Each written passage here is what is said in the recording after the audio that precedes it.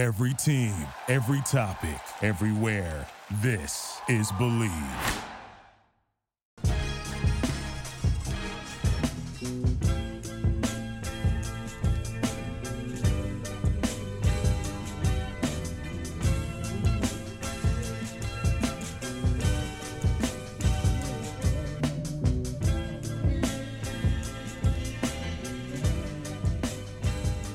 Hello, and welcome everybody to another episode of Strickland. I'm your host, Shwin and Stacy. This is episode 359. I am joined, as always, by my co-host, Stacy. That is at StacyPound89 on Twitter. Stacy, how are you doing on this day after Boxing Day?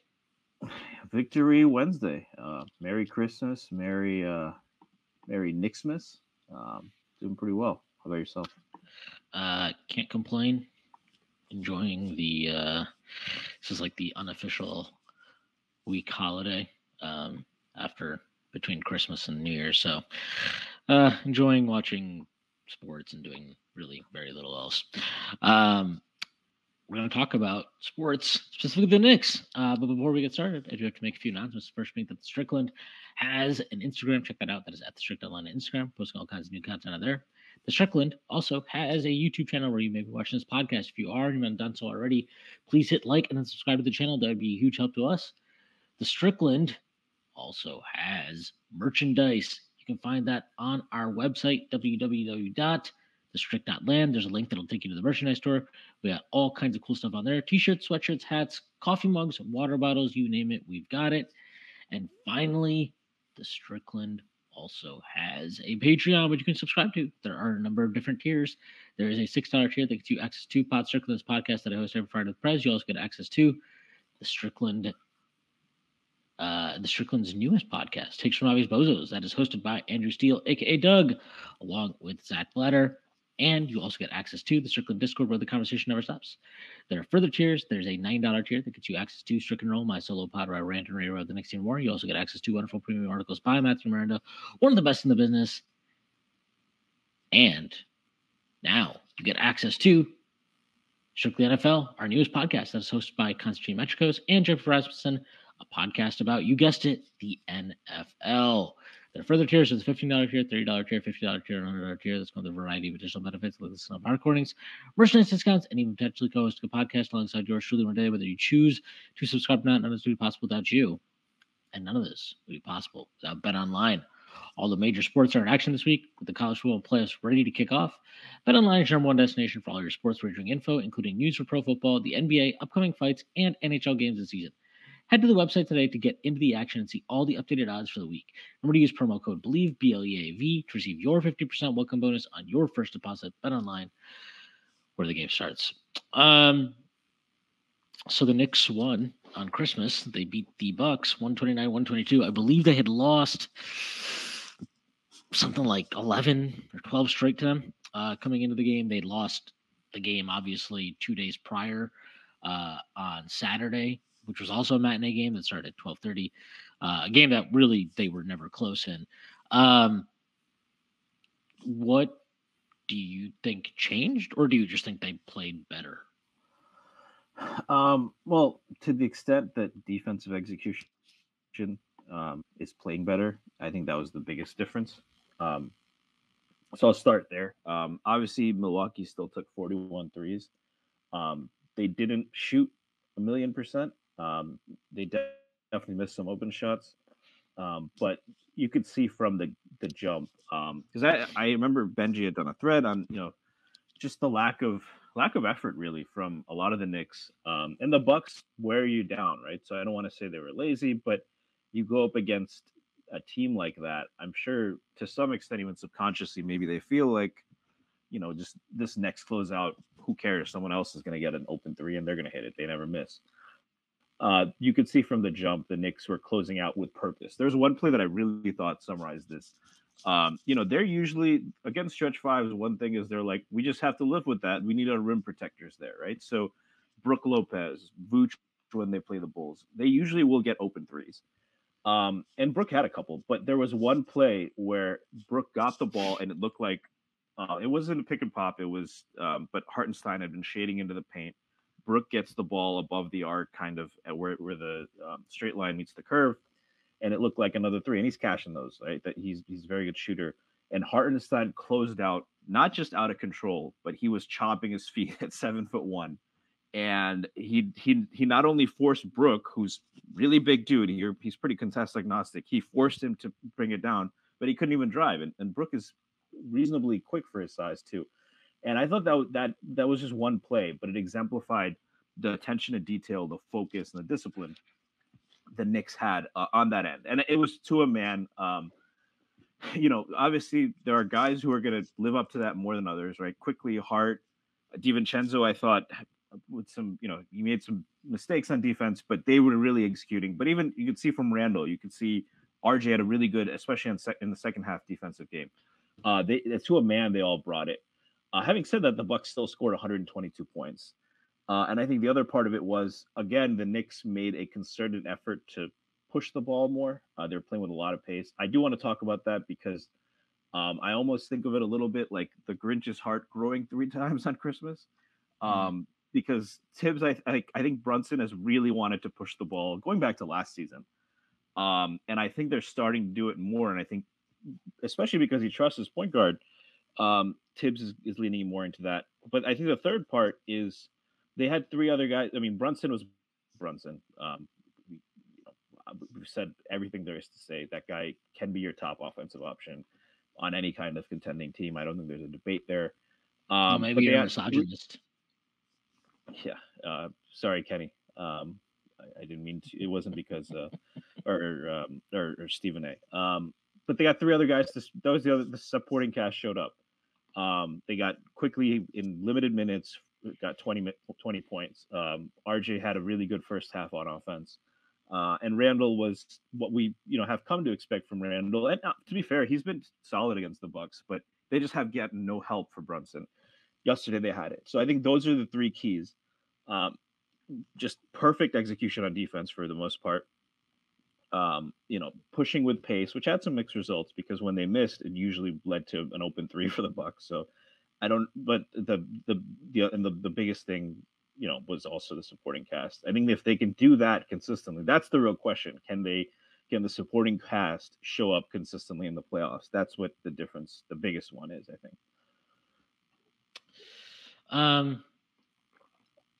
Yeah, I mean, I think I'm still not sure about the pace. I will say this: how many games has Mitch has missed? The last 8 games, I believe. Right, they're 5-3 since he's been gone.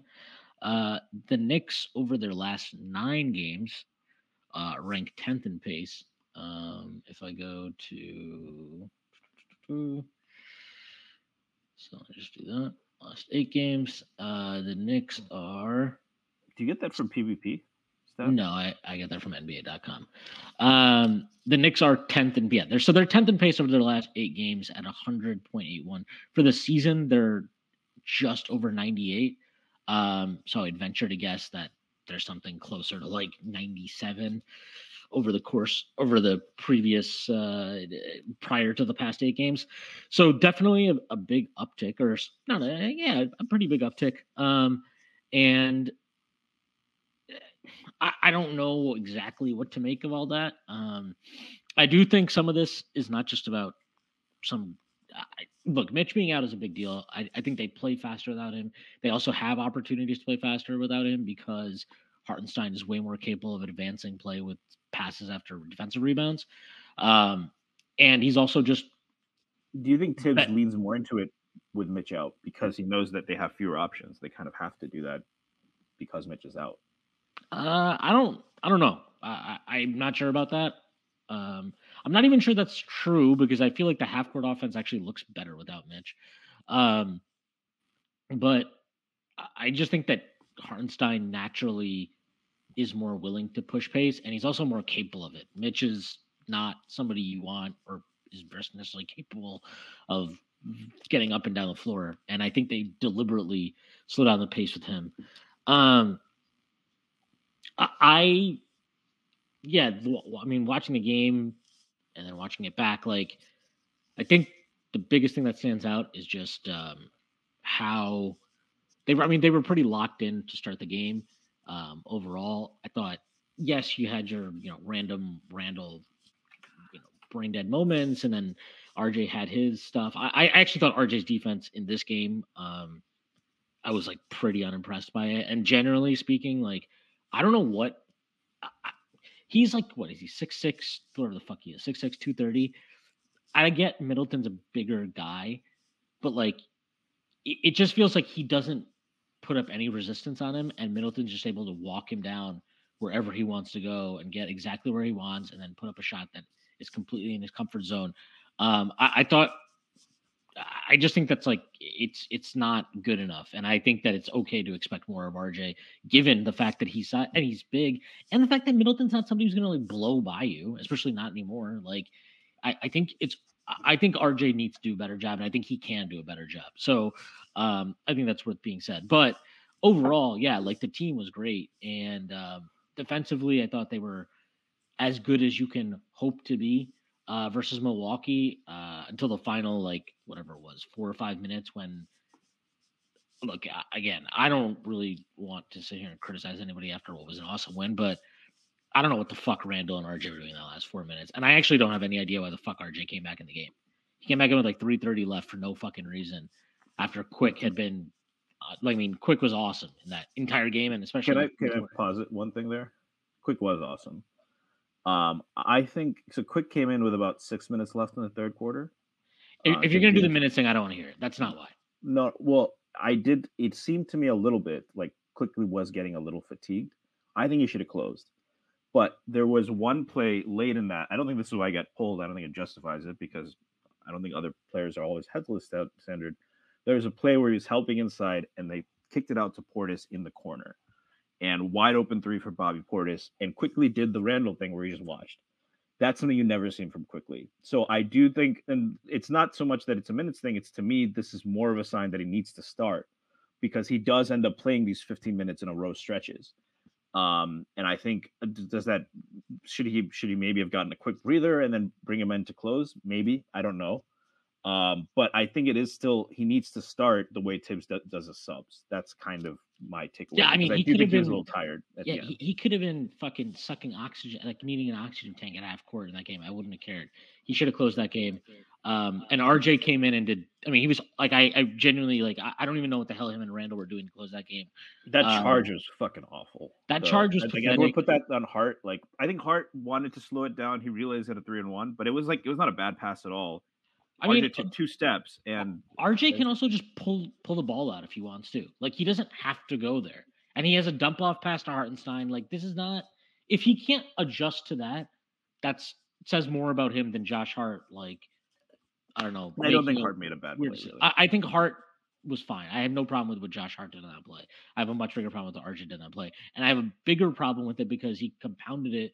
But I mean, it didn't matter because he made one of the free throws and that made it a 7-point game. So game was over. But on basically the next possession he had the same exact opportunity. And instead of Middleton this time taking a charge, it was Portis in that position, and Portis fouled him instead. But if Portis just stands there like Middleton does, it's another charge. And it's just, you can't have it. He had another possession. I guess I'm just going to turn this to like, we had to criticize RJ today, but like, he also had a possession in the third, I don't remember. I think it was the third quarter. It had to have been the third quarter, where it was a kind of a semi-transition play where DiVincenzo cuts to he basically gets the ball in the catch, drives baseline, and then he swings it to RJ. DiVincenzo relocates to the corner right next to RJ. Yeah. He's wide open. And it's like a no-brainer pass. And I think even Hubie Brown might have said on the broadcast that RJ should have passed it back to him. And RJ instead, like, he drives. I don't even remember the end result of the play at this point. I think he might have gotten a foul or whatever it was. But it was just like, those are the plays that I'm just like, I just don't get it. Like, I just don't understand. And even the pass that precipitated that, he threw this like bullet to DiVincenzo, where his like right idea is cutting in his lane, but there wasn't much of one, and DiVincenzo struggled to really save it. Right, RJ in that situation probably could have kept it. I don't know if he was frustrated that DiVincenzo didn't take the layup or what, but after he got it back, to your point, that was another easy read. Like, now he's this is kind of how offenses work, right? If the first one doesn't work, it's not like, oh, okay, now it's my turn. No, like the guy got himself a shot. Yeah, it was just some baffling decision making. I do want to highlight a lot of the good that he did. He came out shooting the ball well. I don't love that he just seems to think he can challenge Brook Lopez, but he had a couple of nice successful takes mixed in with some really tough ones. That Lopez is a great rim protector. But you have to know your personnel. But I thought that overall, like they got a good game from him. But to your point, yeah, down the stretch, it was tough to have him in there over Quickley.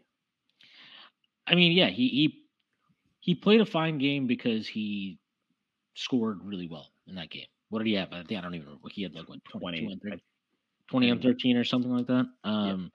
Like he scored well, and therefore he had a good game. But like even in that game, he manages to be a minus. Like he's the biggest minus on the team somehow.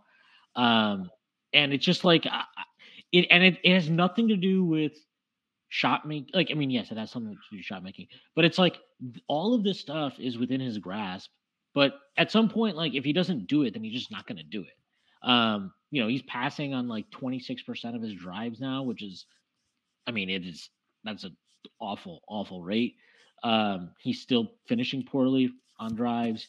His 3-point shooting, yes, it was nice to see him make a few in this game, especially early on. Like I think that definitely helped him and it helped the Knicks. I think it kind of, it's easy to be like, well, just keep letting him shoot, but when you make a couple early shots, it changes how teams defend you. And so like I think that helped him and the team out a lot. But the decision making is just not where it needs to be consistently. And like it is his 5th year. I don't think it's crazy to hold him to a higher standard anymore. And like the standard isn't just, oh, well, his defense has been better and he's making some floaters now and the free throw percentage has gone up, so therefore good. Like I think it needs to be higher. And it needs to be higher consistently because after that tear that he went on to start the year, right, from 3, like he's down back to 34.7%. Yeah, he's down back to 34.7%. His true shooting is now at a career high of 54.2, which is mostly down to free throw shooting. And then, which is not insignificant, but I mean to say, like, this idea that he's growing leaps and bounds anywhere else is just not, I don't see it. Like his EFG, 48.3, and that just grades you on, like, basically what you're shooting from the field adjusted for 3-point percentage and volume. It's 48.3. That's lower than it was last year. That's lower than it was his second year in the league. Like his career is 47.7 EFG. So he's just eking above that. And for all the improvements on the floater, he's back down to 34.5% from 3 to 10 feet, 31.4 from 10 to 16. Right. So it's still not an efficient part of his game. Like, let me ask you this, like, even if the decision-making improved, this is kind of where I'm at. And, do you think even if the decision-making improves, if he's just a 35% 3-point shooter, is that enough from that position, given that he's playing with Brunson and Randall at this point?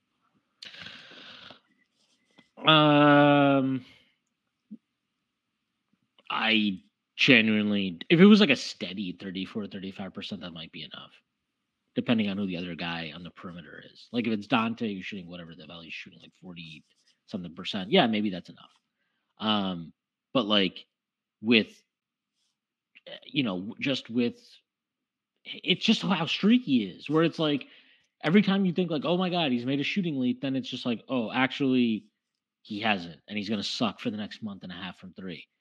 And it's brutal. Like it just sucks to watch. And you feel like an asshole because you don't want to be rooting against him or like come across like that. But then at the same time, I'm like, okay, can we just get him out of the game? Like if he's just going to like not be able to make a shot and his defense is not particularly, I don't even want to say it's been fine this year. It's been solid this year. Yeah, it's not like moving the needle. It's not like he's Derek White or something, the greatest player of all time. But like it's not like he's changing anything really too much out there. And he's just doing his job. You know what I mean? Like, and I think if that's what you're getting from him, then like, it's hard, honestly, for me to like, I'm telling you, man, it must be, Immanuel Quickley might be the greatest teammate of all time because the fact that he's not said anything publicly, at least as far as we know, about his minutes, about anything, is crazy. Again, I think he's basically team high plus 14, by the way, again. Yeah, they basically lost his minutes or lost the minutes without him by 7. And they won by fucking whatever it was, 14 when he was on the floor. But like, it's just like he's having to sacrifice minutes because RJ Barrett is guaranteed to start on this team. And that made sense to me in RJ's first year, second year, third year, even to an extent last year. But at this point, it's his 5th year. If he's not better than this, and then you have, and not just that he's not better than this, but when you have so much data saying that, yes, Immanuel Quickley and Josh Hart, for that matter, are awesome when they play next to your 2 best players, Jalen Brunson and Julius Randle. And when you play those 4 together, you basically are blitzing teams off the floor. Like, I don't know. Like, at some point, you have to make it a priority to play those guys together, not to like sneak in 3 minutes here and 4 minutes there for them. Like, it makes no sense to not play them more. And maybe that comes from starting, or maybe that comes from giving somebody a quick hook. You know, like, I don't really give a shit what the fuck it is. Yeah. I don't care what it is though. Like, it has to happen because the point, like, we're trying to win, right? That's the point, right? We're trying to win basketball games. Play to win the game. If you're not, if your argument to not maximize that has to be that you think ultimately playing RJ these minutes with these guys, with whatever, like how he's going to develop, is going to unlock this like higher level for him and therefore the team. And I just don't know what the evidence of that is. And like, I think it's pretty obvious visibly that those 3 guys, like, yes, they can make it work because they're all pretty talented offensively. Like, as much as like, there is value in RJ's just ability to get to the rim at volume. So like, that's not insignificant, but like, it doesn't flow that great. And you can tell at times it gets bogged down. And I think it's so obvious that when you watch those 2 play with IQ and play with heart, that group just works. It doesn't matter. And like, yeah, you can tell IQ and heart. Having IQ and having heart are kind of the keys to basketball, right? Correct. But like, I know that Josh Hart isn't shooting the 3 that well. I know that Julius Randle has not shot the 3 well this year at all. And whatever, we don't have a spacing 5. I get all of like the surface level reasons for skepticism. Oh, Quickley and Brunson are small. Like, it's going to be, I don't care. Like, you can give me the logic. At the end of the day, like, that has not borne out. It didn't bear out against the fucking Bucks in this game. Like, that group was great together again. Like, it's not a surprise. It is consistently happening. It has consistently happened since they acquired Josh Hart last year. And I am happy that Josh Hart gets the benefit of the doubt and gets to play 28, 30, whatever fucking many minutes he gets to play every night. That's fine. I have no problem with that. What I do have a problem with is players lesser than Immanuel Quickley on this team, both RJ Barrett and Dante DiVincenzo, getting more minutes than him at this point. And not just getting more minutes than him, but playing them in lineups that you know would be better with Quickley in their stead. So like, and forgetting, even if you want to say, well, we need to, like, we're still invested in RJ. We think there's something more coming. Like, okay, well, guess who else? Guess what works? Play fucking Quickley instead of Dante. Instead, like, this is not. Well, Quickley did have more minutes than Dante by the end, but it was by 2. And I mean, I don't want to rip Dante. I thought he really worked hard. Yeah, I have no problem with Dante. I thought he battled pretty hard, and I thought that, I know Lillard scored a bunch of points, but like, I think he made it as hard as he could on him. I thought he did a really good job on him the game before too, when really it felt like he had that one foul on the closeout, but you saw, I think the one that really, there was a stretch that really frustrated people where he actually like shook his defender, and then he ends up in like at like 18 feet, and then he froze. Because he doesn't have any options there, right? He's a limited player from that standpoint, and the ball went off, like somebody knocked it off his head out of bounds, right? And there are a couple of those. So I think that on RJ, I think with this, if they're looking to upgrade, I do think RJ has value, right? He can get to the rim at will.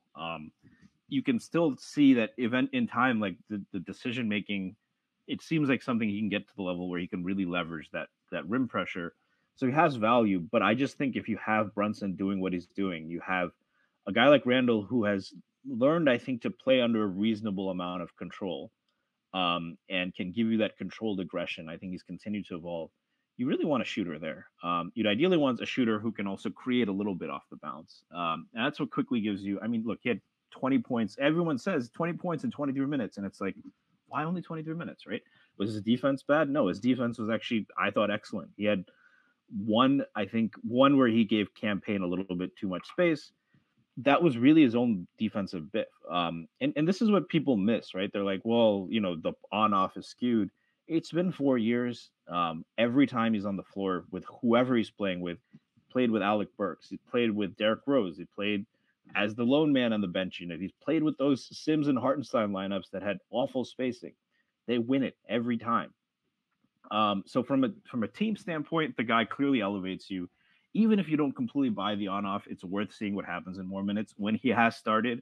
And there's people who say, well, he can't, he's not a great enough point guard to create without a screen.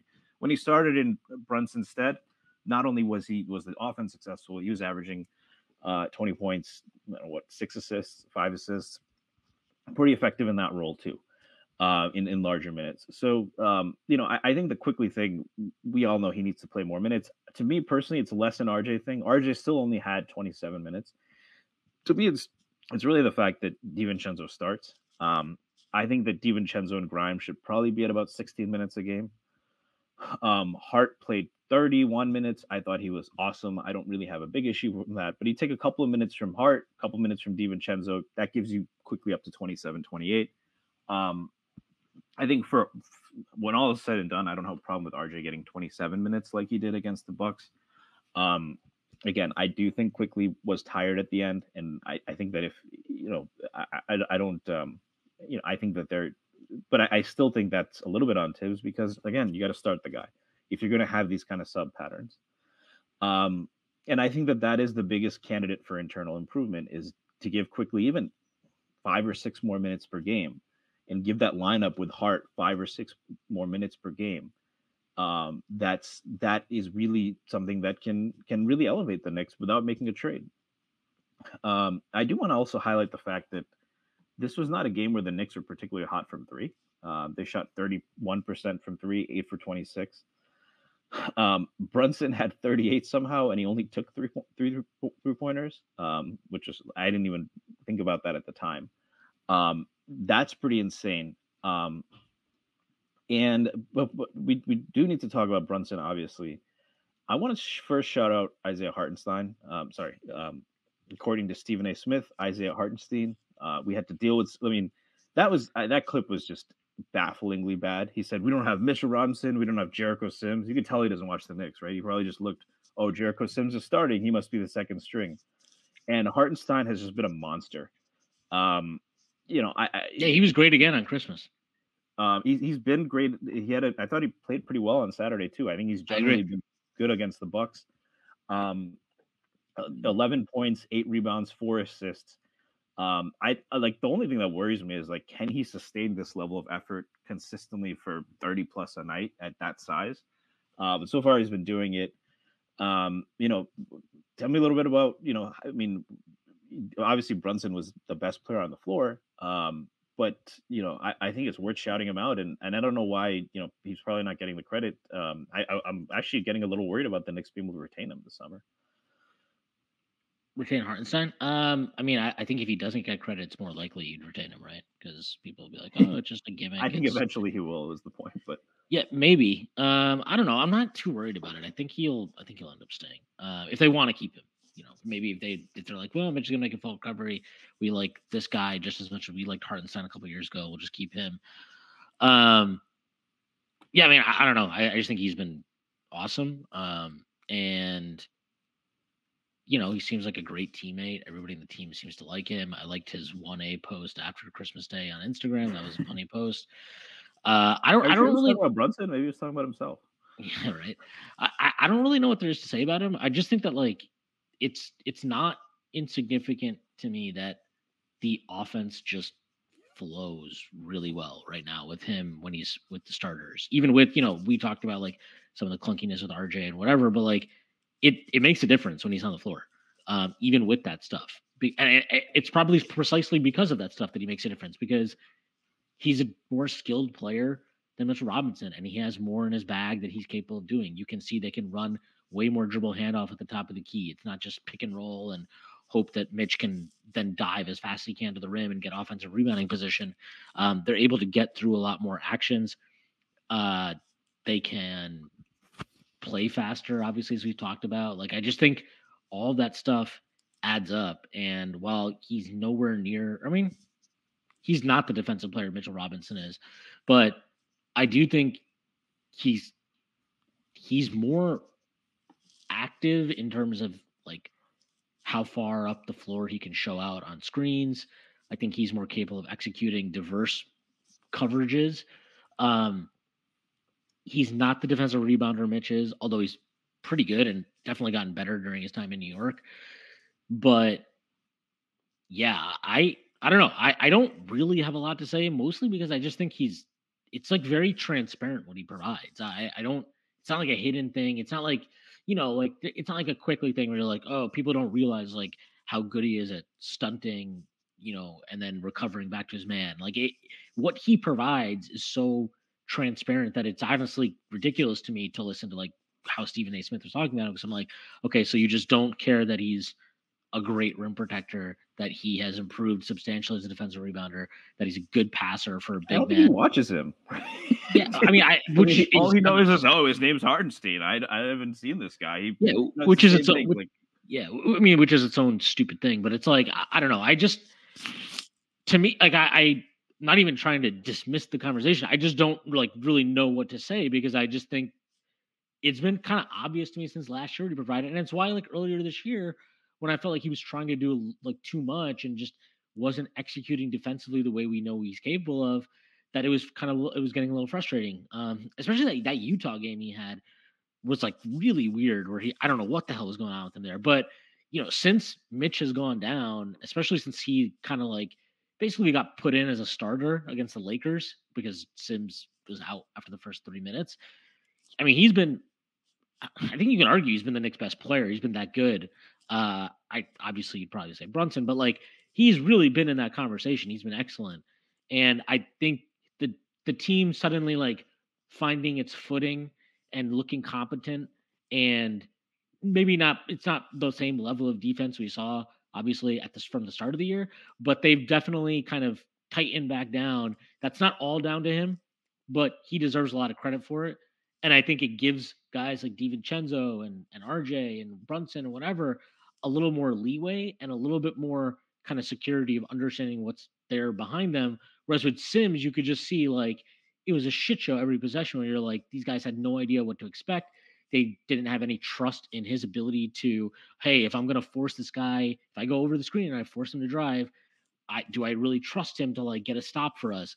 And I think that stuff added up and really led to like, I mean, more or less a disintegration of the defensive integrity of the team. But yeah, this is I mean, he's been essential to kind of this little, I mean, I guess you can call it a mini turnaround after a mini slump. So yeah, I mean, he's been fantastic.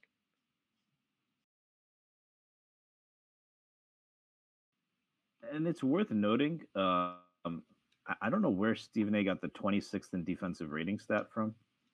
He mentioned that in that clip. That was like their 26th since like it was like since Mitch had gone out, and it's like actually predates Mitch going out, because if you remember, they got absolutely destroyed by Milwaukee and Boston. Yeah, defensively. So those were also kind of there. But even so, they're 14th on the season. If I go from December, I don't know the first date where Mitch was out. If you go to December 1st, that's their last 11 games. They're 16th in that time, right? And that again, so they're lower in that time, but that does include 3 games against the Bucks. It includes a game against the Celtics. Includes playing, playing the Lakers and the Suns. The Suns are in a bit of turmoil, but they still have offensive firepower. So I think that the defense is capable of a lot better than they've shown. They're a little bit shorthanded now. I think they'll probably make a move to kind of fix that at the deadline. Um, I'm pretty, I'm more bullish on the defense than I was, when Mitch first went out. I think the bigger issue is really, I think, somebody said this on Twitter that the issue is not really Hartenstein replacing Mitch. The issue is really you have Taj Gibson and Jericho Sims. I'll talk about Taj in a second because he absolutely deserves a shout out. There are, and I think that's another area. Again, you have a guy that's proven to be very impactful on defensive end in Immanuel Quickley. You got to play him more minutes. That's one way to really improve that. The other way, obviously, I think at the power forward position, I think Randall was like he's really their only option on Giannis. I thought, by the way, I thought they had an awesome game plan against Giannis. They were able to help, but I think with Giannis, a lot of it you see in these games in the playoffs.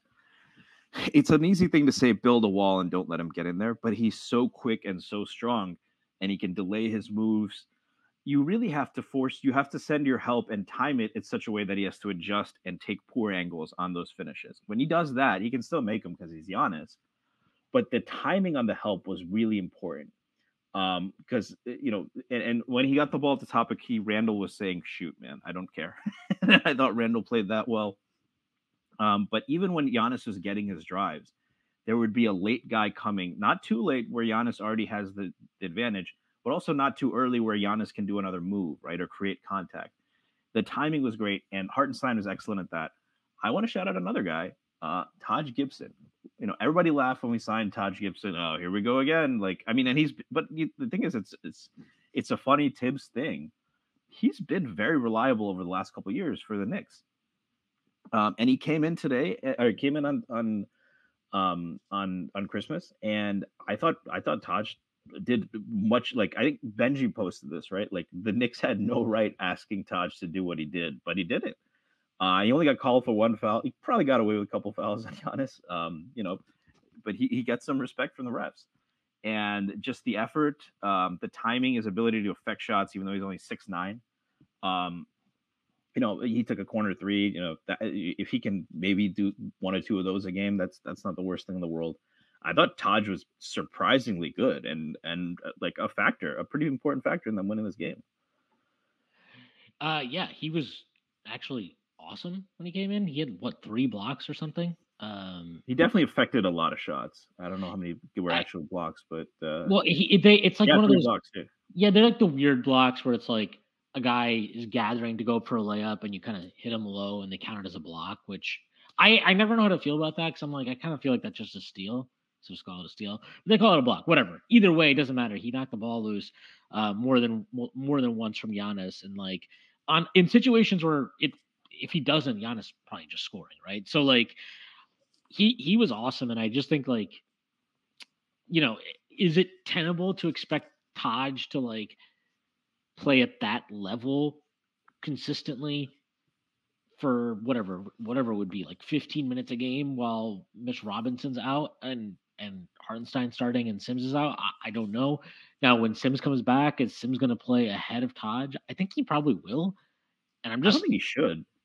I mean, we'll see. I think it is easy to dismiss the idea of Sims benefiting from playing from the bench because we haven't seen it in like 2 years.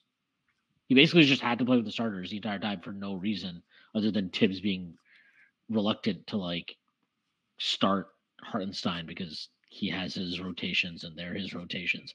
But like, I mean, I still think there's a chance Sims off the bench is completely fine.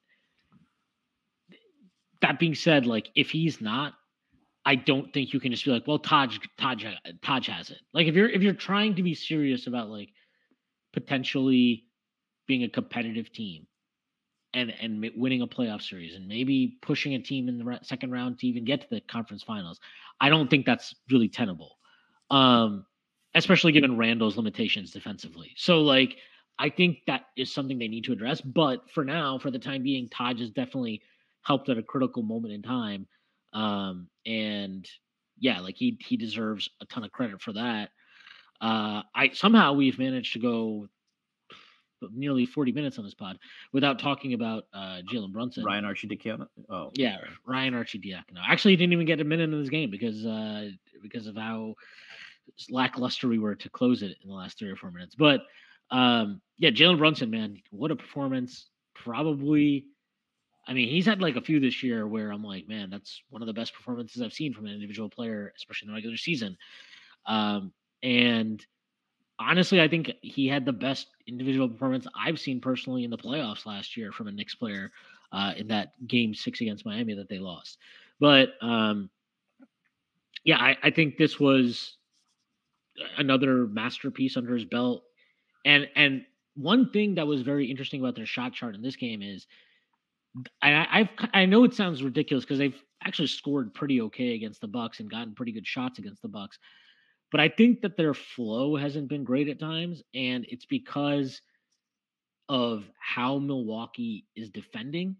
And it's not that Milwaukee is particularly great defensively, but they really force you into taking a lot of pull-up jumpers, especially in the mid-range, because of how not aggressive their drop coverage is, but like how aggressively they play drop in terms of how often and how committed they are to it. Obviously, their size, their length could be a factor as well in that.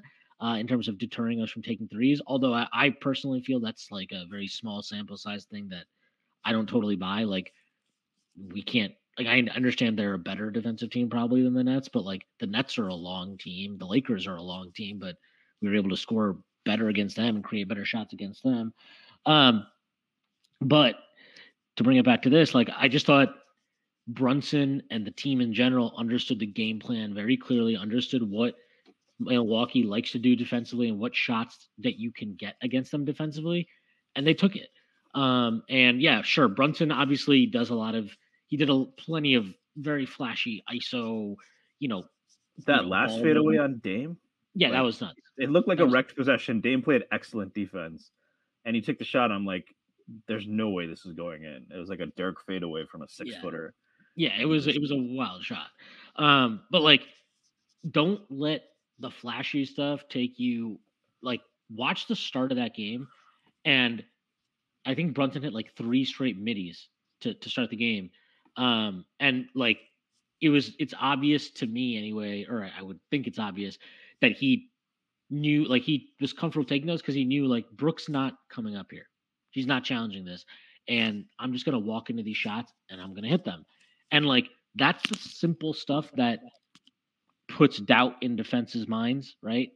Like, oh, okay, now we have to adjust because Brunson's cooking from this spot. And I just think the way he started that game opened so much up for everybody. And then obviously RJ had a good start.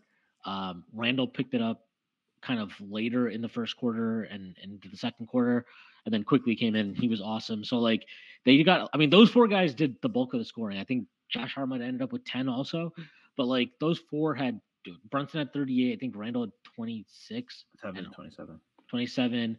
Quick had 20, and I think RJ had 22. I want to say, but I could be wrong on that. RJ had 21. Sorry, Randall had 24. RJ 21. Quickly 20 and 22 minutes. So yeah. So like those guys did the bulk of the scoring, but yeah, I mean Brunson really. I mean that was a special performance, and it was a performance they needed because I think they needed to be on the winning end of a game against one of these Eastern Conference elite teams, right? Like specifically Boston or Milwaukee. And yeah, look, I think they've lost now. They've lost to Boston. Is it 3 times already this season? Yeah, they've lost. No, they lost them opener. They lost them another time in Boston, and they lost them after that in-season tournament loss a 3rd time. And then they've lost to Milwaukee 3 times previously as well. So yeah, like the Knicks really needed to get a win against one of the big boys, and they did, and it was on Christmas Day. It was a national game, and so nobody can try and tell me the Milwaukee wasn't trying to win this game because, man, if they weren't trying to win this game, if I were the refs, I'd been pissed because they did not shut the fuck up complaining about the refs the entire game. Yeah, and I mean, I think when the Knicks are playing well, they do get under the skin of other teams. I think you complain the most about the refs when you're getting gypped, but I think it's pretty close when they're like the most frustrated I know when I've been with other players in pickup is like, it's you get more mad when it's like, yeah, like you're just there, you're causing problems, and like when you're frustrated, you look for anything to latch onto. I think Giannis, they frustrated him. When I've seen teams in the playoffs stop him, that's what it looks like, right? What I was talking about, timing the help well, forcing him to choose between taking jumpers or like that slow motion thing, and you're not biting, in the half court. So I thought Brunson was obviously awesome. It's kind of crazy to think he left points on the floor. He had that floater at the end of the first half where it was like it was a baby floater. It's the shot he hits in his sleep, and nobody around him, and he missed that. And I was like, and that's the difference between him and 40 points. I don't know if you can win a championship with your best player not being able to hit a technical free throw. I don't know what's up with that. Has Brunson hit a single technical free throw this year? He missed 2 free throws, and so he'd have had 42 points if he hits those. He was incredible. I will say it's worth noting just the consistency comes from how much he can add. Right. I think this is what a lot of people miss is that because of like people are like you can't rely on the mid range game, but it's not so much that because the guy gets the rim. Like if you give him, like he's capable of getting around and finishing at the rim. He's capable of shooting from 3. So defenses will concede those mid range shots in the modern NBA, but he can hit them, and it puts defenses in really a no-win situation. And but I'm going to go a little bit of the other way. I do think there's a lot of flashy stuff. Oh no, there was. I wasn't trying to. Yeah, I was saying don't let the flashy stuff take away from like just how simple, like understanding where your bread is buttered and understanding how a defense, what shots they're going to concede to you. Like, yeah, all the flashy stuff was awesome, but even with the flashy stuff, right? It's not like most of it was single coverage because they don't want to send help in the mid range. So he understood that, and he was very comfortable operating in there. Not that he's always comfortable operating in the mid range, but this year we've seen him be more aggressive about taking threes and all that kind of stuff. And I think this was kind of not a departure, but it was more like a only took 3 3-pointers this game. Yeah, it was kind of like a throwback Brunson game where he was like, no, I understand the assignment today. Yeah, and but I mean, I'm gonna go with a comp that is going to probably piss you off, but I mean it in the best way. There are a lot of flashes to me of early career Kyrie Irving. Doesn't have quite the up in the air, finishing at the rim because he's not that kind of vertical athlete.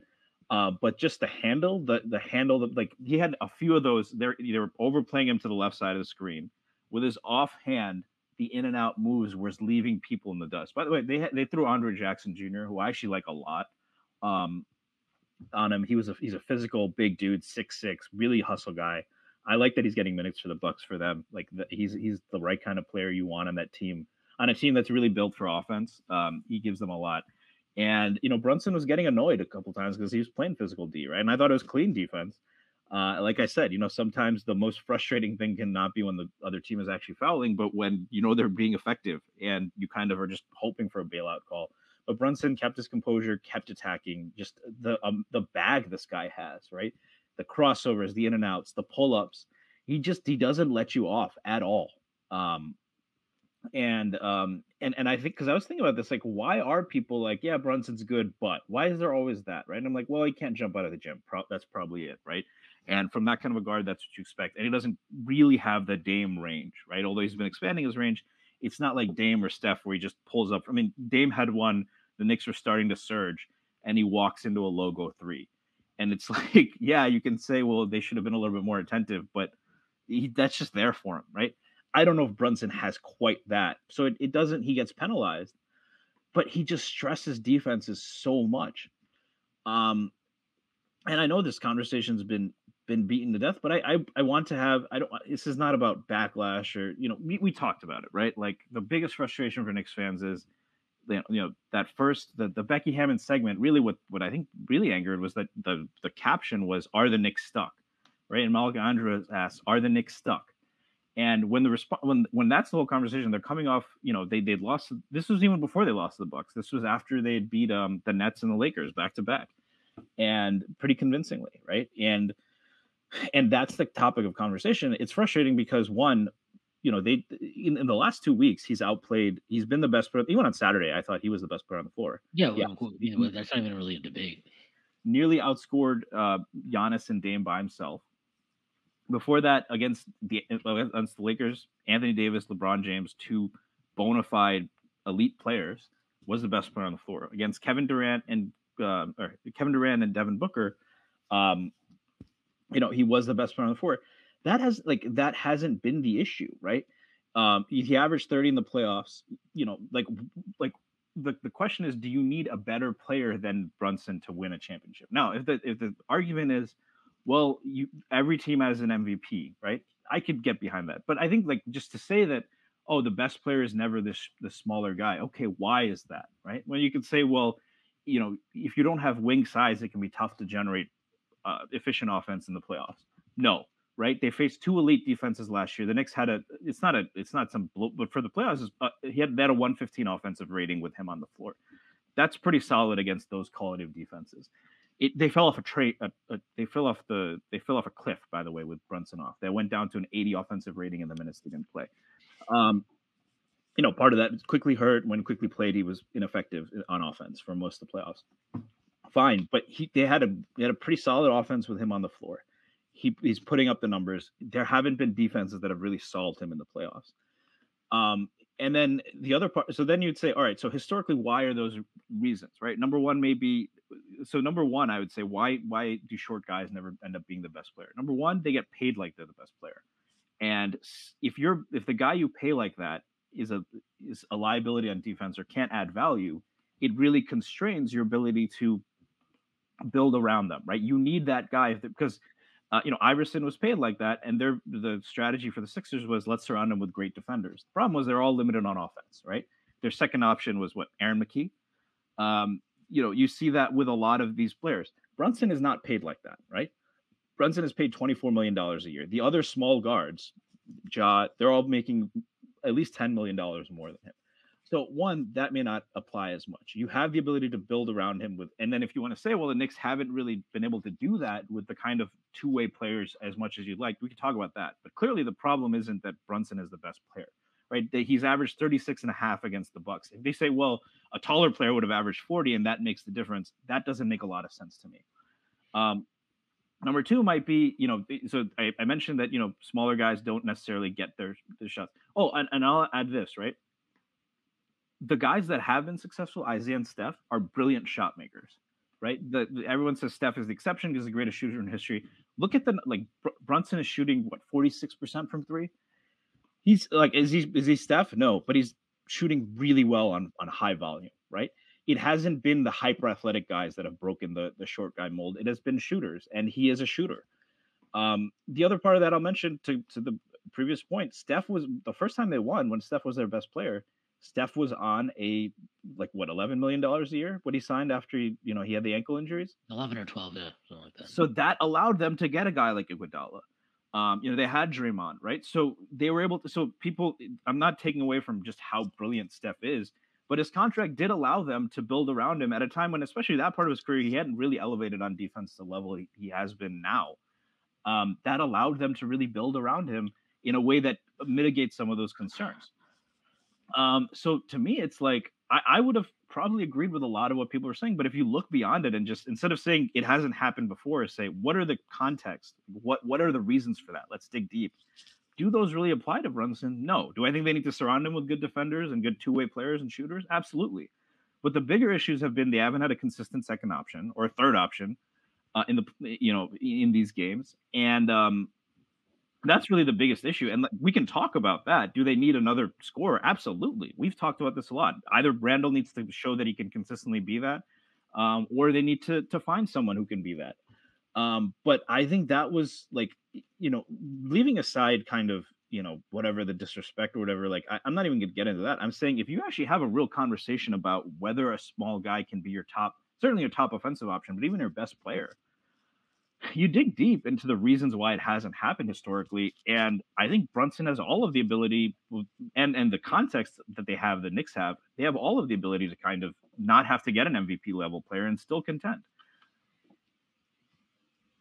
Was that a question? Was that a Question or just a statement? That's a statement. Yeah, I don't really know where I fall on this in the sense like I think Brunson can be your best scorer. I still have a little bit of apprehension about like can he be your best can he be your primary facilitator? Although like I'm pretty sure he can. I just think like Tibbs offenses have consistently ground down into fucking, dust into the playoffs, regardless of who he has at his disposal. So I think some of the issues with like how stagnant and all that stuff it could be is more on. That's not really a height issue, right? That's more just kind of Yeah, I mean, I also just think that has more to do with Tibbs' system and coaching style than it has to do with players, which is also why like I'm at a point where I'm like I kind of don't care. Like I care about the very underlying stuff of like, do you pass out of drives? Like that's but like when I look at our low assist rate and I look at guys like, Quickley or Brunson, who for a starting point guard isn't like a high assist guy or whatever, like I just am like, I kind of think a lot of this is just systemic. And I feel like because I watch like plenty of Kings and Malik Monk's having like a great passing season. I don't think Malik Monk is some like amazing passer, but I do think that like the way they play is conducive to guys getting assists. So like it's not surprising to me that he's having a very good assist season. And I think if you put him in New York and you swapped, fucking like Dante DiVincenzo there, he'd probably have a higher assist number than he does now, and Monk would probably be a lot lower. So like that's just, I mean, whatever. That's very far afield from your question. But yeah, I think Brunson can be your number one scorer. I think it's probably possible for him to be your number one offensive player. Do I think he can be your best player? I don't know. I don't think so. Like, I think you need somebody you would like. You usually need an MVP, right? Yeah, well, it's like the idea. It's like the idea of like LeBron is the Lakers' 100% unequivocal best offensive player still. I do think Anthony Davis is better than him today, because of what he gives you both. Well, when healthy, he is the best defender, right? Besides maybe Bam, but I would take Anthony Davis. I mean, Anthony Davis is a bigger Bam, essentially. Yeah. So I that's where I kind of land on it. But like, I also think there's a world where like maybe you don't, like maybe your team. We've talked about like, if you can get Lauri Markkanen for just like RJ and a couple picks or whatever the hell it is, like, is that team a contender? And I think that team would be a contender. And I think Brunson would be the best player on that team. So maybe, I don't know, like kind of thinking about this just makes me feel like the way we discuss this stuff and the way, I mean, especially that conversation about Brunson and just the Knicks in general is like really reductive and stupid. Like, oh, are the Suns a contender right now because they have Kevin Durant and Devin Booker? Are they a contender? Like, I don't think so. Well, they're getting Bradley Beal back, so that'll change everything. Yeah, he'll be back forever. But like, I don't know. I just think the way that people talk about this stuff with the NBA is like that. It feels like very much a dated way to talk about it with how talented the league is. I think it's a pretty dated way to talk about it. Like, is OKC a contender right now? I mean, the metrics would say they are. So let's say they are. Like, how many guys in that team are you like, oh, he's a top 10 guy? Top like one. Yeah, one. Right? One, and they have a guy who can play like well, you got to give Chet Holmgren credit. Like, he's really good. Yeah, I mean, that's fine. I'm not going to put him in that conversation yet, obviously, because he just has not. I mean, second year in the league, it's whatever it is, 30 games in the season. Like, I'm not denying he has that talent. I'm just saying, like, I don't know. Like, I just think how many top 10 players do the Minnesota Timberwolves have? Do they even have one? No, I mean, is Ed better than Brunson at this moment? Maybe he's a little more playoff proof because he's a better defender when the chips are down, but I don't think he's not offensively. He's not better than Brunson. I don't think. Yeah, so. Right now. But like either way, I mean, first of all, I don't think Jalen Brunson is a top 10 player, but like, I don't think Ant is either, and I think Minnesota is a contender. And like what I would say about Minnesota is I don't think Anthony Edwards can run your offense, and that's going to be a problem for them in the playoffs because I don't think Mike Conley is good enough, or maybe not necessarily that he's not good enough, but they don't have enough. They don't have another facilitator aside from Mike Conley that I would trust. So but if they got, let's just say they got Reggie Jackson, or like they got, I don't know, Malcolm Brogdon. Immanuel Quickley. Yeah, whatever. Let's just say they got Malcolm Brogdon as whatever. I like to make fun of him, but like I would feel a lot better about their chances. Like then I'd feel a lot better. It's like, okay, now you actually have somebody off the bench who, like, yeah, is he the best facilitator? No, but he can come in and he can just like do his thing, run a bunch of pick and rolls, and you're okay for like 5, 6, 7 minutes. And that's what is Malcolm Brogdon? He's like a top 100 player. You know what I mean? Like, Sixth man of the year. Well, yeah, that sucked. But like, my point is more like, I just think the way we're talking about basketball still is so reductive and stupid, because the talent pool is bigger than it's ever been, and I therefore think that like teams like the Knicks or Minnesota or whatever that like maybe you don't view as true contenders. Yeah, I agree with that. The Knicks is currently constructed, especially without Mitchell Robinson, are 100% not true contender. Now, what makes them a true contender? Do they if they don't get a fucking MVP caliber guy, it's impossible? I reject that. I think that there is a path to contention without that, and maybe I'll be proven wrong, but I suspect over the next 5, 10, 15 years, we will see more ensemble casts winning a title. Like, shit, I think you could argue 2 years ago, Boston almost did it. I think you could say 3 years ago, Phoenix almost did it.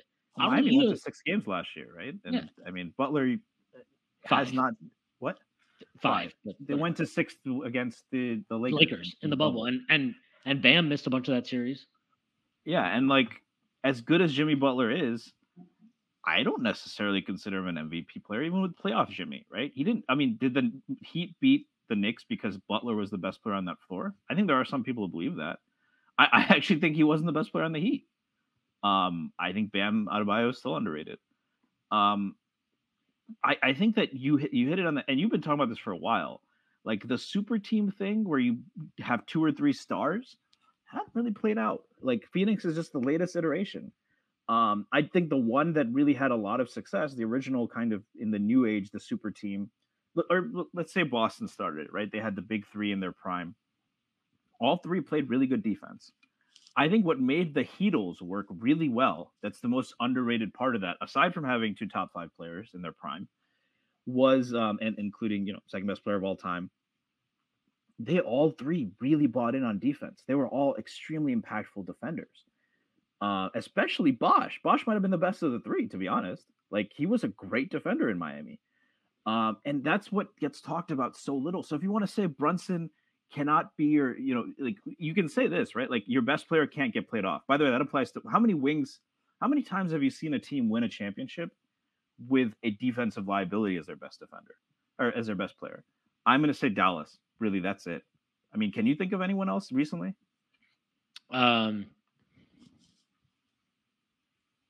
Steph, I don't think was a liability. I don't think Steph's a liability. I think if you're like, the Steph thing is a liability. It's stupid because it's like, oh well, he couldn't handle LeBron and ISO. It's like, okay.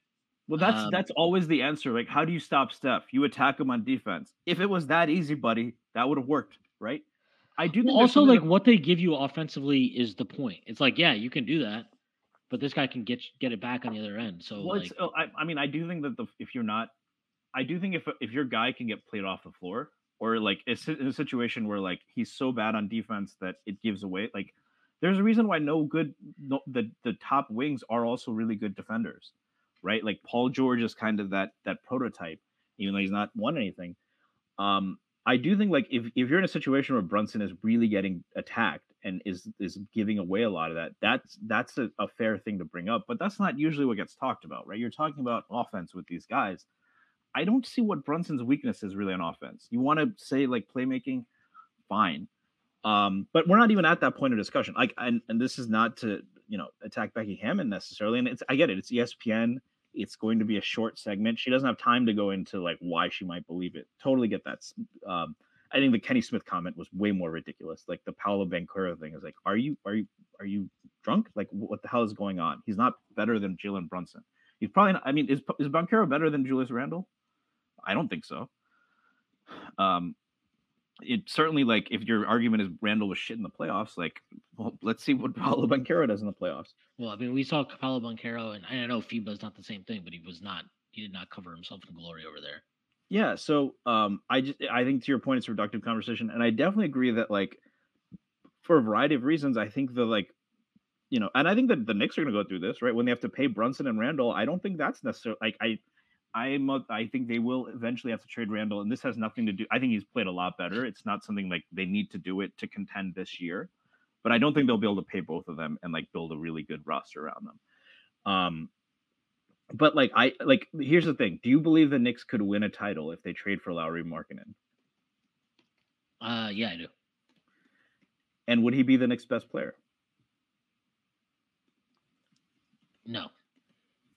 I mean, that kind of says it all right there, right? Yeah, I mean that's kind of what I'm getting at. Is I just think like I think the best way to be a contender with OG. I know you don't agree with that, but I am pretty in on this. Like, Brunson can be your top offensive guy. But sorry, go ahead. Yeah, well, I just think that like the league, like I would probably guess that the top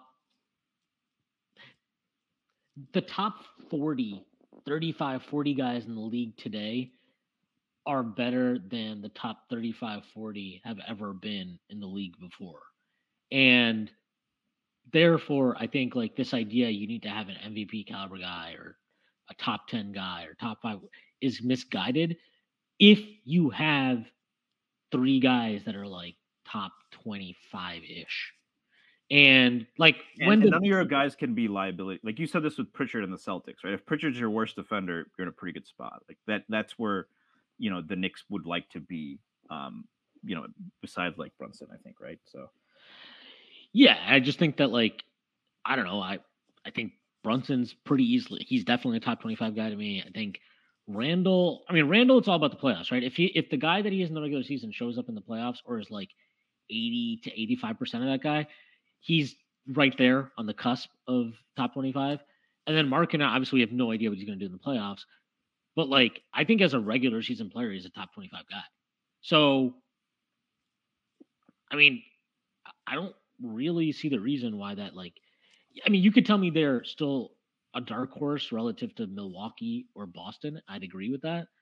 But like, I personally think, again, this is just all under this weird, like, we're in this weird hypothetical where it's like, take out RJ, put in Markkanen or whatever. And also like where Randall doesn't play like a bum in the playoffs. Like we don't know the answer to these questions. But if if you get Markkanen and he's what he was in Utah, but for you, and if you get Randall to show up in the playoffs, like, yeah, I think that team's a contender. I don't even think that's very controversial. Like, why would they not be a contender? Yeah, I mean, if they have to really kill all their depth for Markkanen, like if they give up Quickley, Grimes, and RJ or something like that, that becomes tough. But I mean, and I'll add on the super team point, right? I don't think Milwaukee is the best team in the East. I actually still, I still think it's Boston. Even though the fact that, Giannis is better than Tatum, Dame is a lot better than whoever you consider the number 2. I think team construction matters, right? Like building a more and how the players fit together. Now, Giannis and Dame are a perfect fit, but around them, they are going to guys like Andre Jackson because they just don't have the defenders. I mean, the Knicks killed them in points in the paint. That felt pretty sustainable. It wasn't like the Knicks were hitting a ton of ridiculous shots. So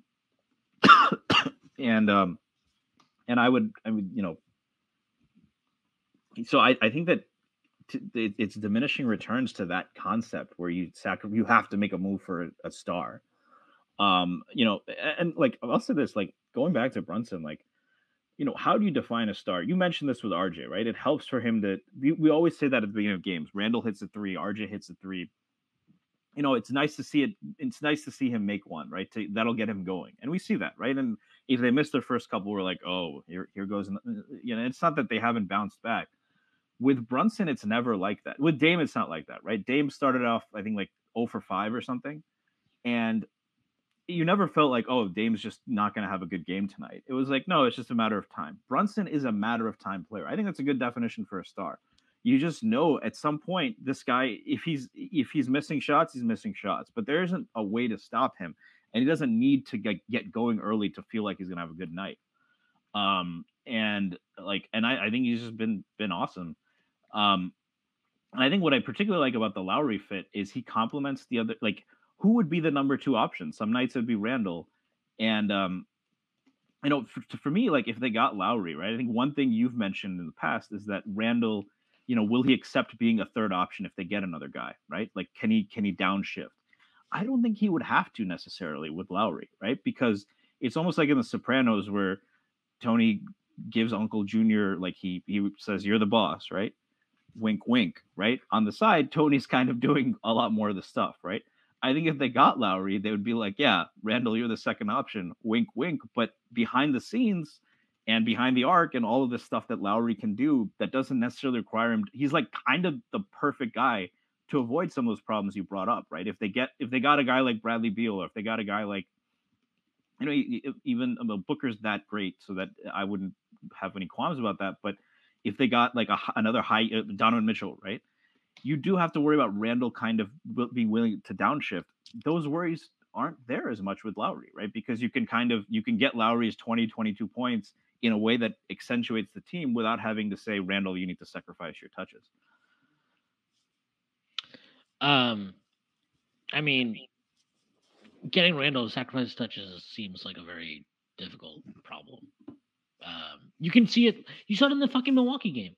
He came in and there was like this sequence where he decided like Quickley's rolling and it's just like, oh no, I gotta get. But the presence of a guy like Lowry, I think, eases that, or it kind of will create a better context for that. You know what I mean? Maybe, but the main concern to me is that he looks at Lowry and he's like, well, I'm still better than this guy. Like, I think Brunson, I know Brunson hasn't made an All NBA team or an All Star team, but I think there's a different cachet there. Also, let's be quite honest, Brunson obviously had the backing of the entire organization. Like, that's just a very different thing. But I always worry with him where it's like, if you get, I mean, I still think it's worth doing. And obviously, like, you shouldn't not acquire a player that improves you because you're worried that, like, Randall might not defer to him. Like, if that's the case, then maybe that's a Randall problem. But like, I do think that there would at least be kind of an adjustment period for sure. And we know this, like, we know from the Kemba experience that if you bring somebody in that's supposed to like make life easier for Julius and somebody who he has to make, I don't want to say defer to, but like play off of a little bit more than he plays off of, say, RJ, because he usually makes RJ play off of him. Like, that guy better deliver. Yeah, I mean, if Randall doesn't play well in the playoffs, then it doesn't matter. Then none of this matters. If Randall doesn't play well in the playoffs, then it doesn't matter. And I honestly, that's the one argument that I actually do think holds some weight in terms of like the Knicks. Not just the Knicks, but like, why would you not?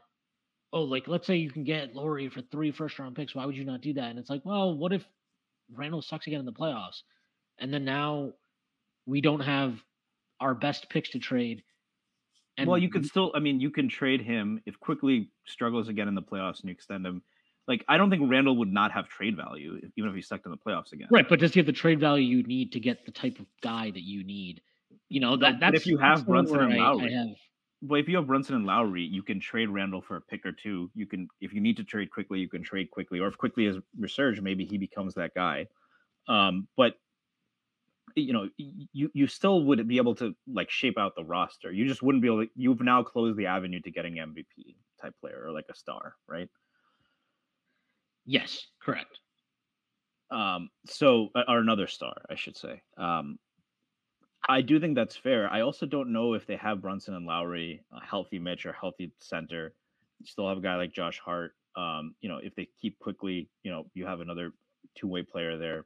I don't know. I think maybe even Brunson and Lowry, if you can get just guys around, if you can get, then maybe you trade Randall to get a guy like OG, right? Or someone like that.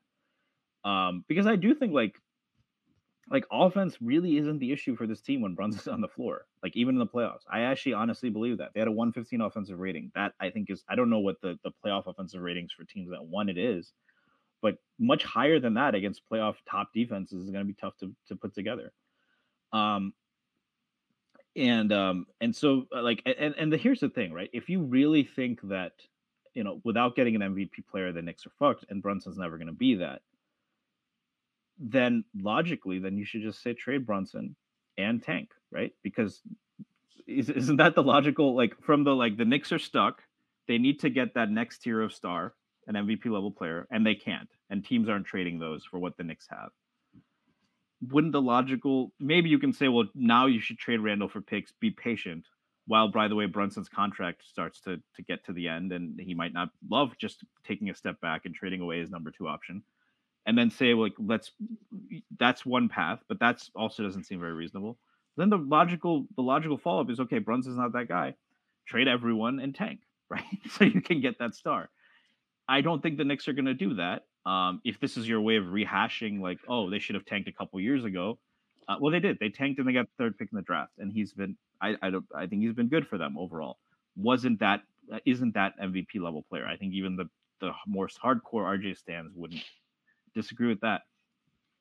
They did it a couple years ago, and they got a really great player as well, and they got an all-star in KP. That's no surefire way. So, like, I think that, yeah, like, at this point, if you believe at all in Brunson, if you don't believe in Brunson, then tear it down. If you do believe at all in Brunson, it's going to be that kind of a move. And then if Randall doesn't pan out, then you're going to have to continue to find a way to move him and to add guys around, Brunson and potentially Lowry that can move the needle. The next, I do want to talk about this. I know this is one of your favorite players in the NBA and a guy you really want to go after. The Knicks were rumored to have interest in DeJounte Murray. What are your thoughts on that? That he's not good, that he's not anything at all what we need. Like, why? It makes no sense. So, to play devil's advocate here, I'm not. This is not the move I would want the Knicks to make necessarily. He is shooting 38% from 3 this year on 6 attempts per game. Don't care. He gives you the ability. If they do have to trade RJ Barrett, he gives you a little bit, that rim pressure. He was a very impactful player in San Antonio his last year. And he gives you, if you're not going to start Grimes, he gives you a solid point of attack defender. Does he? And he might be cheap, right? I mean, is there a cost at which, if it's just RJ and a protected pick, and a protected pick, you're not doing? Wow. No, not interested in DeJounte Murray on this team. I have zero interest in him. I have no interest in his personality. I have no interest in him as a player. I have no interest in dealing with clutch and having to hear about how Rich Paul's fucking butt hurt because Leon Rose didn't kiss his ass. No, I have no interest in DeJounte Murray. I never have. I've never wanted the Knicks to acquire him. I didn't want them to acquire him 2 years ago when they definitely could have. I don't want them to acquire him now. I don't have any idea what he does for this team. I mean, do you think under Tibbs maybe the defensive kind of prowess comes back? No. I don't think he was ever that good of a defender. Not even San Antonio. No. I thought that was the stupidest. He got all defense for playing 22 minutes a fucking night. Yeah, really. He plays for any other team in the NBA at that time. Nobody's even talking about that fucking guy. He's the fakest. You're saying it's a small market bias? I'm just saying no. It's a Spurs bias. It's this is how all their young players right now magically end up. Oh, Devin Vassell's so talented. Yeah, they have 6. Congrats, you have 4 wins compared to Detroit's 2. Congratulations. I just, to me, DeJounte's a guy who, if you suck, he can San Antonio traded him, right? What happened to San Antonio when they traded him? They were absolutely terrible. What did they end up winning last year? 17 games or something, whatever it was. What were they the year before with DeJounte Murray? They were 39 wins, something like that. They're a playing team. He is good enough to take some decent collection of role-playing type talent, and if he's the primary guy that's going to get a bunch of usage, yeah, you might be able to get to a play-in level. There were 34 wins his last season. Okay, so that's even okay. There we go. So you might be able to get to that level, but does he actually play well off of guys that are better than him, that command more usage than him, that are higher up in the totem pole than him? I don't think so, and so why would I want him? He does nothing to me to elevate Brunson. He does nothing to me to elevate Julius Randle. if we kept RJ Barrett in this scenario, he would do nothing to me to elevate him or compliment him or whatever. However you want to You don't think he stuff. could cover for the defensive shortcomings? He can't cover. They can't even make the fucking Hawks better on defense. They sucked on defense before he got there. They're still fucking awful. Like, at some point, like, I don't know. I just think maybe he's not that impactful. It's okay. Like, doesn't mean he's a bad player. No. But why would I want to trade for him? We can just play Immanuel Quickley more. Like, I just don't understand what the logic is.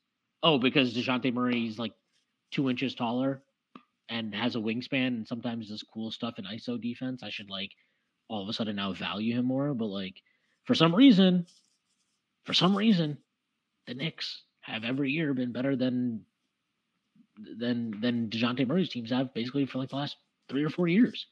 Like I'm not saying all this is down to DeJounte. It's not like, oh, DeJounte Murray's the reason why his teams are what they are, but like he's not elevating them. So why the fuck would he elevate us? I don't. And his skill set isn't even a great compliment. Like I know he's shooting 38% from 3. I'm sorry, I'm gonna bet on the career sample at this point. It's large enough. And yeah, I mean he's at 37.4 right now for the year. So like his career is 34.1. I would if I had to bet, I would bet that he finishes closer to 34 than he does to 40. Yeah, I think that's a fair bet. Yeah, I mean, I think that the fact that, I do think Brunson's a much better off-ball player than Trae Young. I'm not sure I want to take the ball out of Brunson's hand. I think ideally if you got a great facilitator next to him, and I do think, if you get a great facilitator next to him, it could elevate him a little bit in some ways, allowing him to focus a little bit more on scoring. I don't know that Murray's that guy. I know he averaged, 9-10 assists in San Antonio. It hasn't necessarily translated to the Hawks. And while I do think Brunson is a better off-ball player than Trae, that is another small guard. It hasn't worked, right? Another guy who likes to score with Murray next to him. We don't need to be taking like hypothetical bets on players in trade. Like the Knicks are good enough where we don't need to do that. We don't need to operate. And Markkanen in comparison, who will be a lot more expensive. I do bring that up because it's an important factor. You wouldn't be betting the farm on Murray. I think like if it's just RJ and a protected, right? It probably won't be that. So this is probably a non-starter, but our Markkanen is a lot less of a hypothetical fit on the Knicks, right? He's played the 3 before in Cleveland, been very successful next to a ball dominant guard in Garland. He's played, he's playing really well in Utah as the number 1 option. They're really a lot worse without him on the floor. So I definitely think it's a lot less hypothetical. But I think the advantage of Murray is you wouldn't have to really, if it works out the right way, you wouldn't have to bet the farm. Another MVP player who might be available at some point going forward. What is happening in Phoenix, they're obviously not meeting expectations at this point. Durant expressed frustration. Do you think Booker is a guy who the Knicks might be able to target, even if not this season, maybe in the off season? And is it worth maybe holding your chips for that move? I don't think he'll be available this offseason. He's got like 5 years left under contract. So even if he wants out, Phoenix can just be like, no, we're not going to do it. And I just think at some point, like, yeah, you can, there's always like, it's funny because I've advocated like, you shouldn't just make a trade because this guy's available now. Usually somebody else comes available.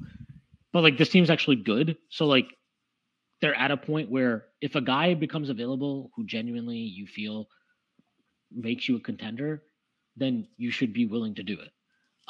Like if I didn't think Markkanen made us a contender, I'd be like, yeah, no, move on. Like, but I do.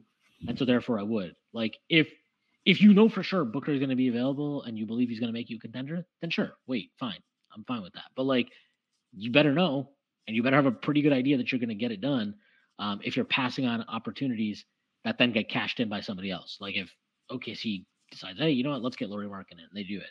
So that's what I'd say. I just think like you can't pass on opportunities now for something down the line that maybe might one day happen. Especially if the opportunity you're talking about is one that makes you a contender. So going back to Booker is 27. if it doesn't work out for the Suns with the KD Beal experiment, he's 27 now. He has a 5-year extension kicking in that starts next year. To your point, but the Suns, now they don't have, they've traded a lot of picks. They could probably get value for KD, but it'll be basically going backwards, right? Going back to, they probably wouldn't get Mikal Bridges or Cam Johnson and those kind of guys. At this point, by the time they're ready to contend, even if they kind of restock some of their picks, Booker will be 31, 32 maybe.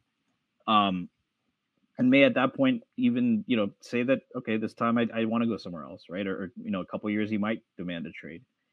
If the Suns really want to decide that it's not working and pull the plug and do a full rebuild, does that put him into play more? Maybe. I just don't see why they would do it. I have a hard time believing a new because owner. They're not going to be good for but a few a years. new owner came in and traded everything for Kevin Durant. He's not punting on that after one season. And he'll probably look at this and be like, oh, well, Beal missed time and this guy sucked and that guy sucked. We'll figure it out this summer and that's that. Like, I just don't think Beal's getting traded this summer. And I think people are being delusional about this. Like, what player gets traded with 5 years left on their contract? Has any player ever gotten traded with 5 years left on their contract? Ever? Well, Mitchell got traded with 3 left, right? And that's a pretty big difference. Yeah, but I mean, if you're anticipating that coming down the line. Yeah, but even if you're anticipating that, you'll be like, okay, well, I can wait like a couple years. I'll still get a fucking haul. If Booker was available, is there anything off the table for you to trade for him? Like individually, or is there a guy you're like, in no circumstance am I trading this guy besides Brunson? No, under no circumstance, no. So you trade Quickley in a Booker deal? Yeah, if it was like, oh, we'll give you Booker for Quickley and Fournier and whatever other fucking matching contract, like Quickley and RJ and Fournier for Booker, I'd be like, and $1 million picks. Yeah, I mean, well, but that's the point. Then no, I'm not going to do it. I'm saying, but there's no individual. So like, how much? So you'd have to reduce like the unprotected pick package for Booker to include Quickley, like substantially for you. Yes. I just don't. I don't. But I don't even think that's like he's not getting traded.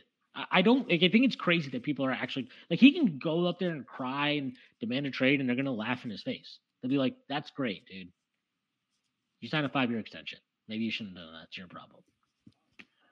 Yeah. Like what's he gonna do? Not try for the next 5 years? It's not realistic. People have done that. Zion. Albert Hainsworth. Yeah. Oh, is that a good count for Zion? Albert Hainsworth? Maybe. Which one's heavier? Yeah.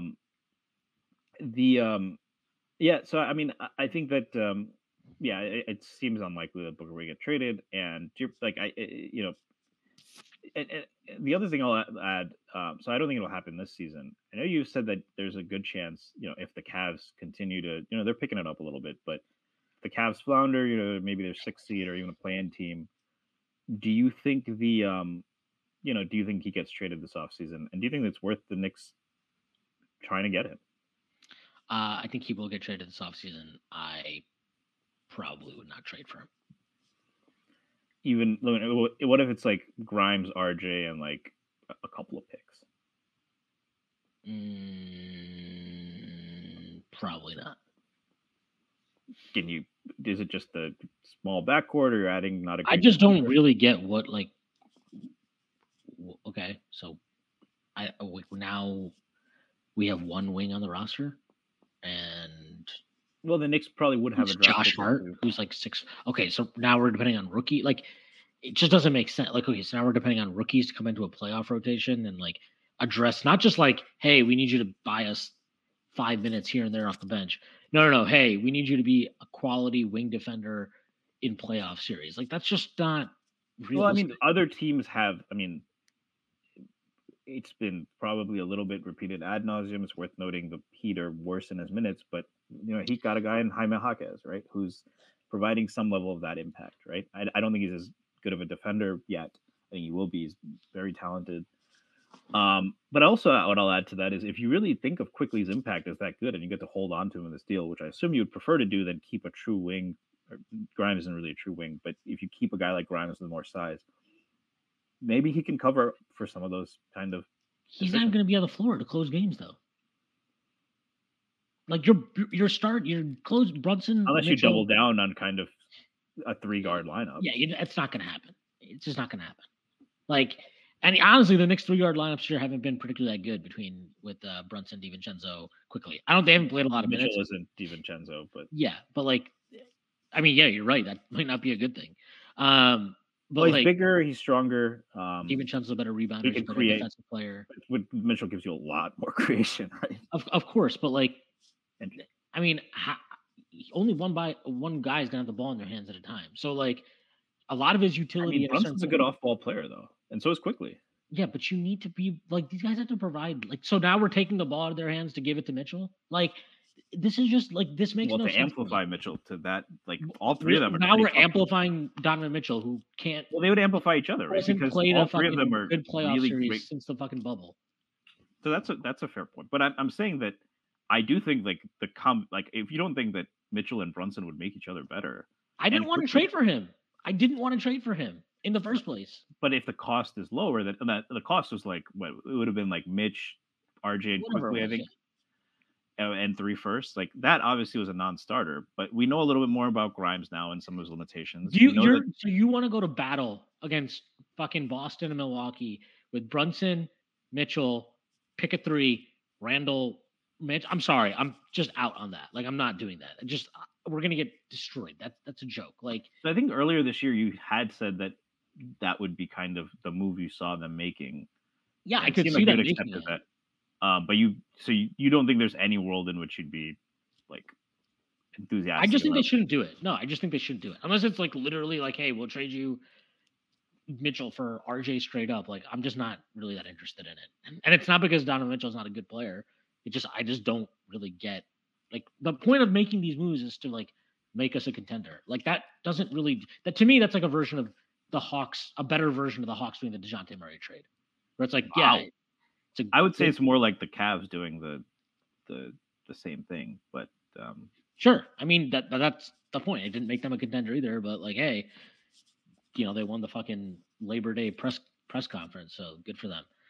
I did want to ask, so moving away from the star trades, I did want to ask, so you mentioned yourself, Gibson as the backup is probably not sustainable for 15 minutes a night, certainly giving you what he gave you against Milwaukee. That's not a knock on Taj Gibson. That's Father Time being undefeated. That's all of these things. And we've seen when Hartenstein gets into, even against Milwaukee, got into foul trouble. They were on a razor's edge and they asked Taj to do things they probably shouldn't have to ask him to do every night.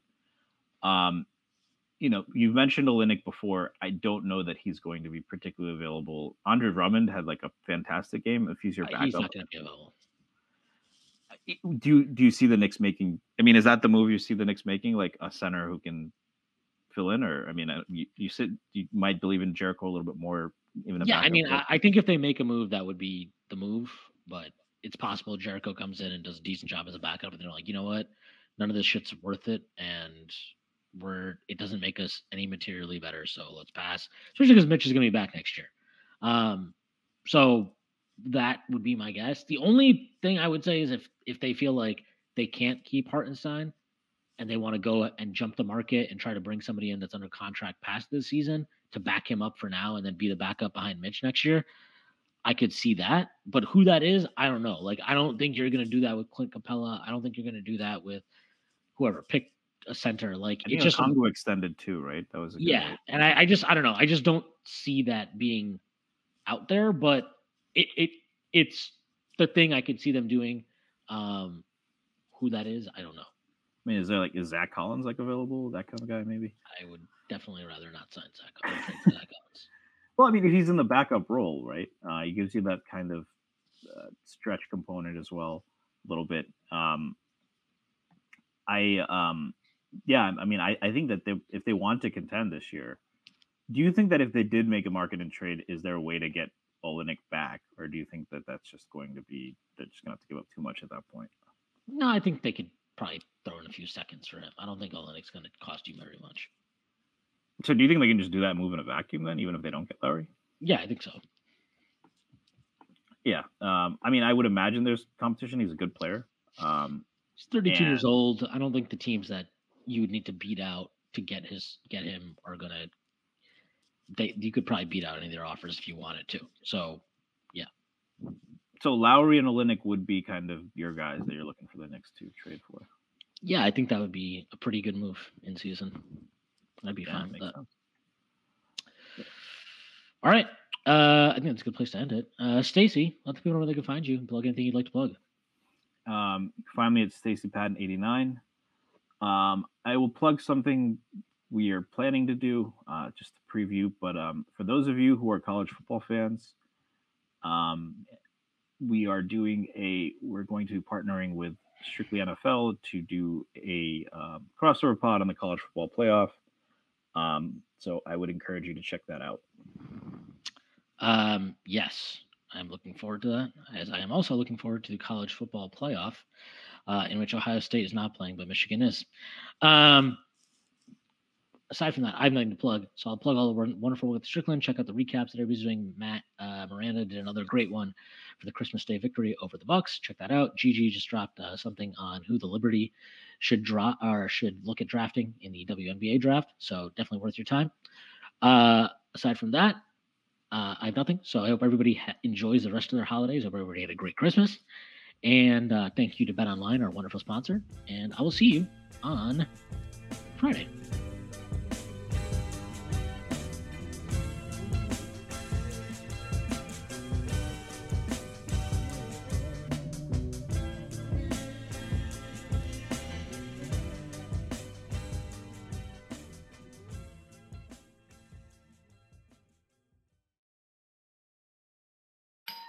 Our house is a mess. Come on in. I'm Amber Wallen, internet comedian, plant queen, and host of your new favorite podcast, Fly on the Wallen. Okay, that's pretty presumptuous to assume that this is going to be their favorite podcast, by the way. Like, come on, Amber. Anyway, that wasp that you just heard interrupt me is my husband. And co-host, Benjamin Wallen, also a comedian, and I host people at our home. I have a great wine collection in my cellar. Well, you it's mean not a cellar. the mini fridge? It's a mini fridge. It's a mini fridge. New episodes of Fly on the Wallen drop every Wednesday. Listen in as we discuss relationships, books, and keeping our sweet baby kid alive while we make laughs on the internet. Subscribe to Fly on the Wallen wherever you get your podcasts.